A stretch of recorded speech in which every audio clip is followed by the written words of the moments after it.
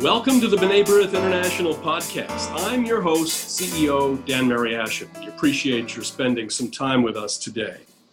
Stopping by the podcast today is Sanford Greenberg, who will talk about his new memoir, Hello Darkness, My Old Friend. Inspired by big dreams and his lifelong friendship with Art Garfunkel, Greenberg has transcended his limitations to change the world and develop a passion for public service. Originally from Buffalo, New York, Sandy attended Columbia University and immediately faced a life-altering crisis. He lost his sight. With the help of his roommate and his best friend, Art Garfunkel, he graduated Phi Beta Kappa on the way to a remarkable career as an inventor and a philanthropist. In 2012, he launched End Blindness 2020, an initiative that stands to change the world and eradicate blindness. Today, Sandy is chairman of the Board of Governors of the Johns Hopkins University's Wilmer Eye Institute, the largest clinical and research enterprise in ophthalmology in the United States. He's a fellow of the American Academy of Arts and Sciences and a member of the Council on Foreign Relations, as well as a trustee emeritus of the Johns Hopkins University and Johns Hopkins School of Medicine. In our conversation, we'll talk about Sandy's incredible life and how his friendship with Art Garfunkel has shaped both of their lives. Sandy, it's great to have you with us today. Thanks, Dan. Great pleasure to be here. Well, let's begin with the obvious first question, with why you wrote the memoir the way you did. You're living a remarkable life, a successful life, and have impacted so many people with your work. So what inspired you to do the memoir? What inspired you while you were writing? And did you write with a particular audience in mind? No, yes, the audience was myself. In my junior year in college, as you mentioned, I lost my eyesight. And that's when Arthur was by my side, as was my beloved wife, Sue, in helping me get through those 2 years, junior and senior year. When I wound up at Harvard Graduate School, it was simply in me to write about those 2 previous years. And so I sat down by a Smith Corona typewriter and typed 40 pages. And I subsequently put them away for 40 years. And during that time, I had obviously ample time for introspection. And I concluded that if each of us is given this gift of life, then we are obligated to account for it. And I personally feel accounting for it in writing is the best way to do it. It forces precision. And after I had concluded that the early part of this century, I was simply ready to sit down and write it. That simple. So you arrive in New York City in 1959, a kid from Buffalo. Yes. You don't know anyone at first, but that's for sure. You become friends with Art Garfunkel, who would later become half of one of the greatest musical acts of all time, Simon and Garfunkel. Tell us about what drew you to Art and why the two of you, in your own right, became just as powerful a duo. Well, you're kind to say that. One of the great blessings of my life, what happened in September of 1958, when I first met Arthur, as I call him, during freshman orientation week at Columbia. And for some reason, we hit it off and we continued to talk. And one day, after a humanities class, he asked me to come over. It was, I think, Amsterdam and 118th Street. And he pointed to a patch of grass. And he said to me, Sanford, look at this patch, really look at it. See how light illuminates the beauty and colors of its complexities. And I knew that something of great importance was being granted to me. But I did not know how important that was. And we became roommates. And within a couple of years, the pact that we had created was tested because before we became roommates, we carved out a segment of our lives to commit to help the other person if he was in crisis. And a couple of years later, thinking, of course, that neither of us would ever be in that situation, he came to my aid. So your junior year at Columbia, your life changed forever. Yes, sir. It was a misdiagnosis by a doctor, ultimately led to your losing your sight. Yes. What stands out most in your mind from that time, particularly when you go back to Buffalo, you go home to Buffalo, where your family insists that you stay? Yes. But you get a visitor there, don't you? And what transpired in that period? I had completed surgery, glaucoma surgery in Detroit, Michigan, one of the best glaucoma specialists in the country. And following that, my mother and I went back to Buffalo, where I lay discouraged and despondent, to say the least. And my wife, then my girlfriend, Sue, was very supportive in terms of what I wanted to do. However, I didn't know what I wanted to do. I was caught in this terrible circumstance that, on the one hand, I knew I needed to go back. On the other, I knew that that was not possible. I was a dropout at the time. I had no money. I had no eyes. And frankly, I felt I had no future. And one day, despite my protestations, Arthur flew into Buffalo, and we took a walk down the street I lived on. And he was intent from the first step to try and persuade me to return to Columbia.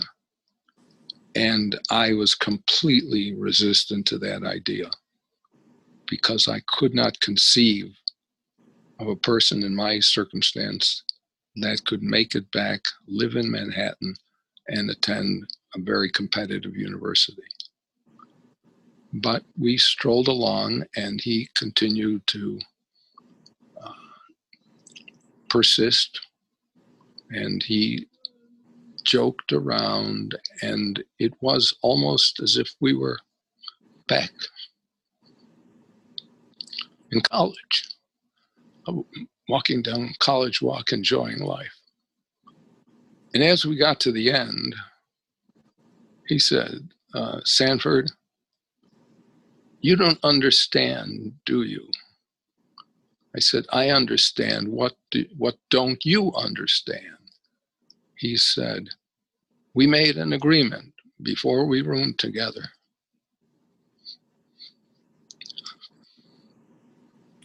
Well, that we would help each other if the other was in difficulty. I see you now in terrible pain, but you have to understand it's not only important for you to come back, although that's a decision you will have to make, but it's also important for you to come back for me. You're my best friend, aren't you? He said. I said, yes. Well, then you have to come back. He said he would do everything he could to help me. And true to his word, he did. Well, let's look at this. When you came back, you're a young person. You Yes. were going back to Columbia. Yes. But you had reached the abyss. Now, the challenge of going back to school, how are you going to read your textbooks? How are you going to take exams? How are you going to get around campus? These were immense obstacles, many obstacles that you had to deal with. How did you get your arms around those challenges? Well, thank the Lord. Arthur was there for most of those issues, and he helped me deal with them. He would walk me to class, travel around the city with me. He helped me bandage my shins when I bloodied them, which was often. Repair the tape recorder I was using, this very large reel-to-reel tape recorder. But most important, he read to me regularly. And he would come in and say, Sanford, darkness is going to read to you now. Or, Sanford, darkness is going to read from the Iliad.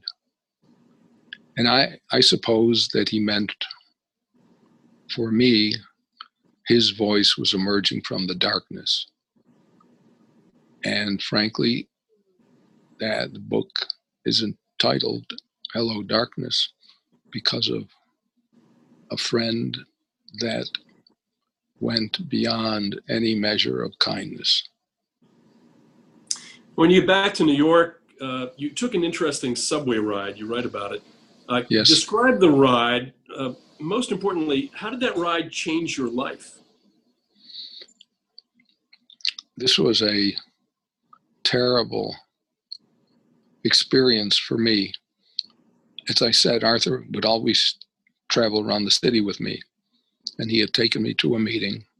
And after the meeting, I had to get back to Columbia. A friend of mine who was a reader, Michael Mukasey, was waiting there. Must have been around 4 o'clock, and I was downtown at 3:30 with Arthur. And he said, look, I have a sketch due tomorrow morning for the Seagram building. I'm an architect student, and this is really important to my career. And I said, Arthur, I don't think you understand it. If I miss this reader, I will be doomed. There will be no more for me. And we debated for a while, and suddenly he abandoned me. And I stood there speechless, and then decided I had no choice but to get back to Columbia. So I inserted myself into the rush hour crowd that swept me along to Grand Central Station. And when I got down to the bottom, it was an experience that I don't wish upon anyone. Being alone and blind in the New York City subway system during rush hour.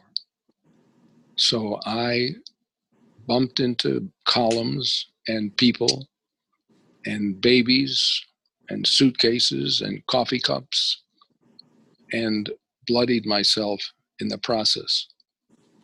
I was entombed in that place, profoundly feeling that there would never be any way out.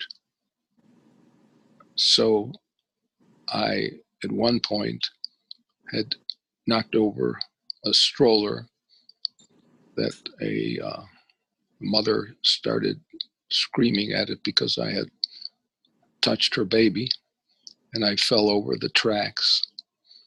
And lying on the tracks, I had hoped and prayed that the train would sever me. That would be a way out for me. And I thought about it, and I realized that I depended on many of my family and friends. And I thought, well, perhaps then they depend on me. And it was my responsibility to continue and go on with life. No excuses, get up and go. And I started walking with my arms out, continuing to bump into columns. One point I bumped into a woman's breast who was very kind. She saw my head bleeding, so she wiped off the blood and said, are you okay? You seem like such a nice boy. And I thought to myself, I don't know what I am, whether I'm nice or not nice, because the darkness had pulled me down to a very horrendous space. But I forged on and fortunately got to the crosstown shuttle and got to the local that took me all the way to the gates of Columbia and Broadway and 116th. And as I walked through the gates, a man bumped into me. And he said, "Oops, excuse me, sir." It was Arthur. And for a moment, I was stunned and stood there in disbelief. But then I realized what Arthur had done for me. I had entered that subway with one Weltanschauung, and I left that subway with a completely different worldview. I had no more fear and no more doubt. Most important, I felt that if I could have traversed the New York City subway system blind, I could do anything. My future was limitless. That's how he changed my life. And obviously he had taken a risk, which he didn't think was much of a risk. My girlfriend Sue thought it was terrible when she heard about it. And that conversation's been going on for decades. And about a month ago, Arthur and I taped an interview for the Today Show. And during the lengthy time we were talking with Al Roker, Arthur said, "You know, Sanford, maybe Sue was right. Maybe it was too risky a thing for me to have done." And I countered and said, "Arthur, you liberated me. You made it possible for me to believe that I could do anything." You know, Sandy, it's interesting. We talked about this before we began the program. You know, sometimes you have an impression of people, and it turns out to be very disappointing when you either meet them or you learn more about them. And like so many millions of others, I was a fan, am a fan of Simon and Garfunkel, and you know the impression Art Garfunkel's voice, you know, his that sweet voice kind of gave me the impression that this kind of person, not only who had a very nice singing voice, but also who was a person. And all that you've told us here today about him just validates that assumption. Now, at this point, you're equipped with a new mindset. There's no turning back. Among other things, you graduate Phi Beta Kappa. You're president of your class at Columbia. You earn a PhD from Harvard. You study at Oxford. And you do this all without your sight in an era before portable recording devices and streaming lectures were a reality. How did your experiences inspire not only what became your entrepreneurship, but also your dedication to philanthropy and to public service? I suppose it started when I was in the hospital in Detroit after I went blind, and my mother sat at the front of the bed. And when I came out of surgery, while there was pain in my eyes, it paled in comparison with the pain I believed my mother was feeling, having just seen her eldest son go blind, his eyes cut open. I could not tolerate that pain. And I have always felt that I would rather take the pain than someone else be pained. And I suppose that was, these are lessons I learned growing up, not because they were told to me, but because I saw how my parents and grandparents operated. And since then, I've tried to do something that redounds well to society. Well, you've referenced your wife, Sue. Yes. She was your high school sweetheart. You now have Yes. 3 children, 4 grandchildren together. Looking Yes. back, Sue was so devoted to you at that moment, those moments of your life where you were so down, and truly became your support, your constant, your rock. In many ways, your story is her story. Can you talk about how important Sue has been to achieving your dreams and more recently in managing the End Blindness campaign? Yes, I'd be pleased to do that. As you may recall from the book, I entered a new school, 6th grade, and on the first day I saw Sue, I was simply mesmerized. She was so beautiful and graceful and elegant that I simply could not get her out of my mind.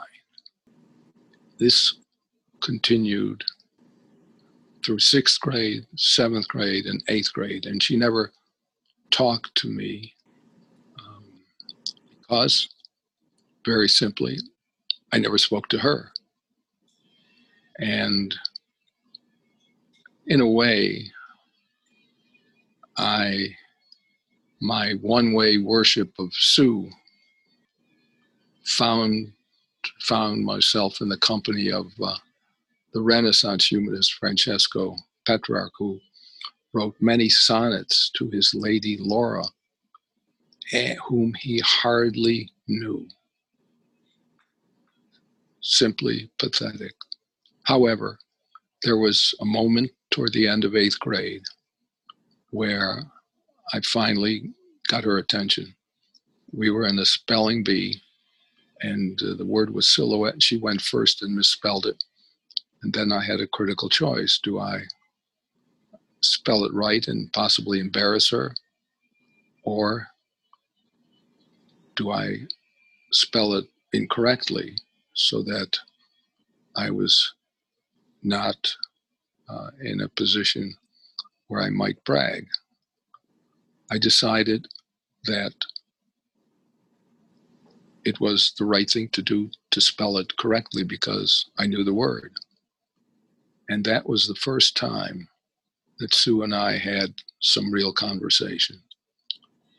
We went to Bennett High School together in 9th grade, and it took me until 10th grade to muster the courage to ask her out on a date.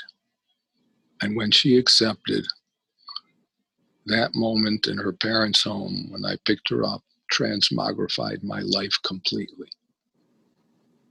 Well, so the word silhouette means a lot to both of you. Yes, it does. Well, that's a great story. And how has she been involved in the End Blindness campaign? Well, first, I think it's important to say that to ask the question which I have done frequently and in some ways has haunted me. I have to ask whether I might have survived the ordeal of blindness without Sue by my side, physically at times and spiritually at all times. And I've concluded there is no way. There would have been no way. Once my love for her was sparked those many decades ago, one spark on one unforgettable day, would my life have remained such a joy to live? I simply can't imagine that. And so, over these decades, her having suffered as much as I have given the scourge of blindness, we both agreed that I had been working for many decades trying to see if the science had progressed to a point where it might be reasonable or possibly reasonable to end blindness.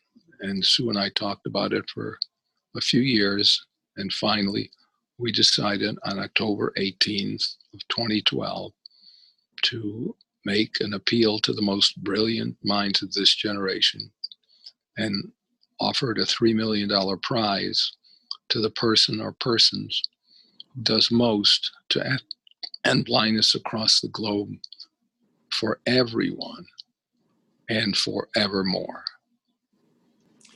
Well, I think it's safe to say, in our community, we talk about tikkun olam, repairing the world. But it's safe to say that you've really changed the world by inventing a compressed speech machine that has changed the lives of millions of blind people, creating the first global database tracking antibiotic resistance, and in launching the End Blindness campaign. Those are just a few examples of the work that you've done. But personally, though, what achievement are you most proud of so far? I would say that compressed speech has held a special place in my heart because of the ultimate impact it had on these many millions of blind kids. But it is insufficient, and that's why we felt that there was no choice but to end it, because while technology, including my own compressed speech, would permit blind people to live somewhat of a better quality life, they are still at a place where 70%, according to the National Federation for the Blind, this is before the coronavirus, are unemployed. 70% of blind Americans are unemployed. I cannot begin to imagine what is the case in China or Russia or Africa or Latin America, where things are much more opaque.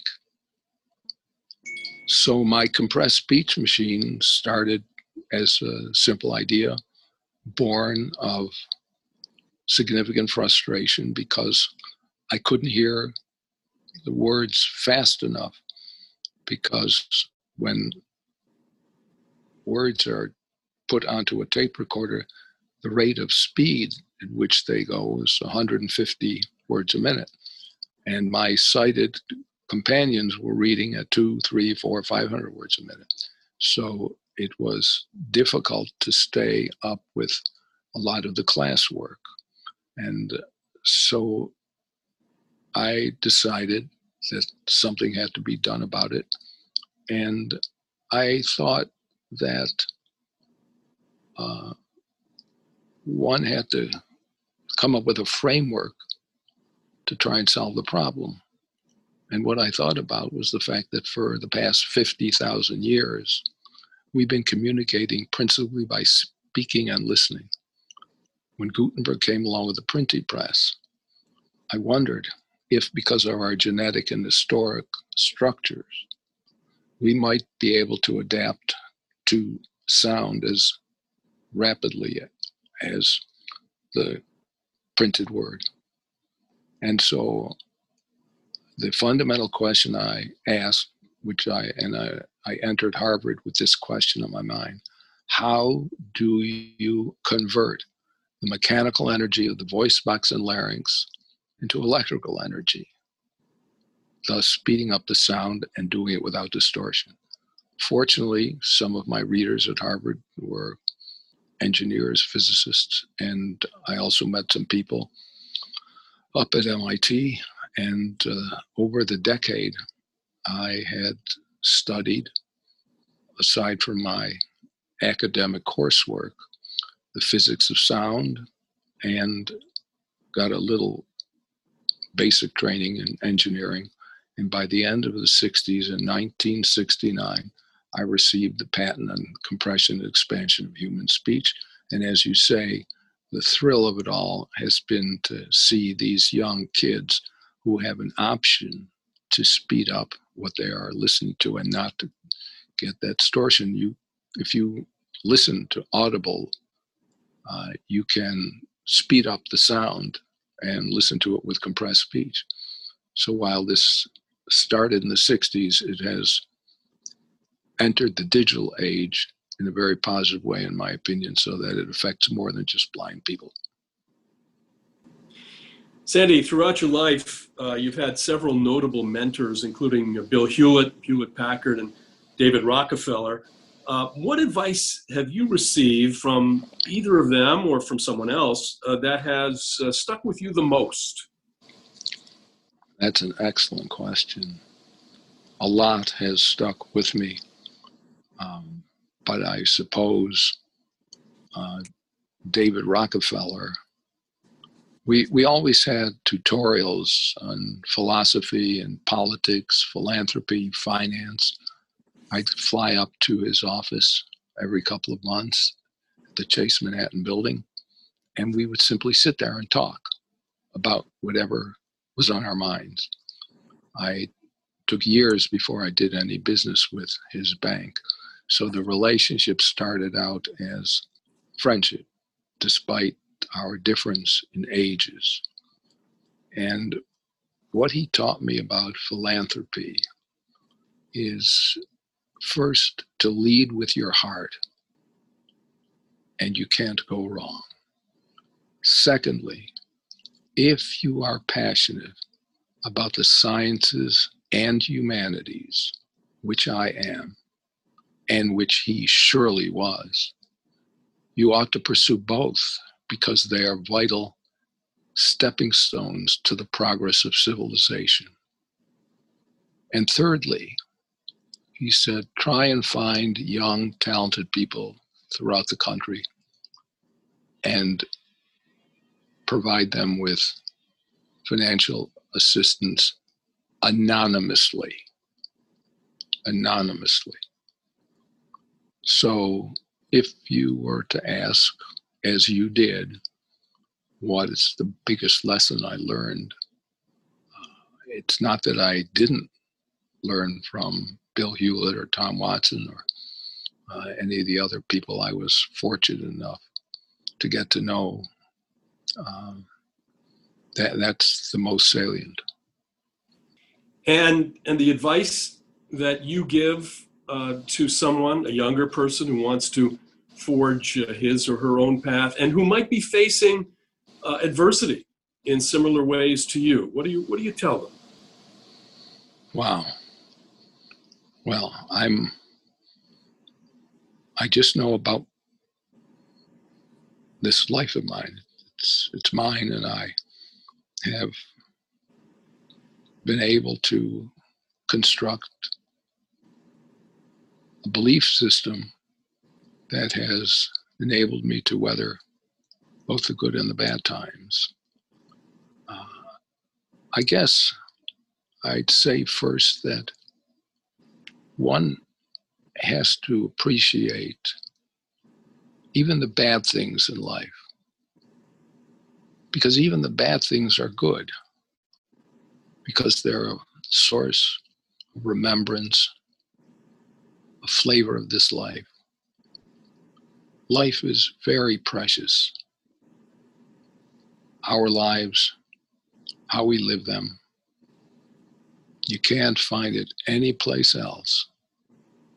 And once it's gone, it is gone. That is a plea for everyone to pay attention to the Shehechianu.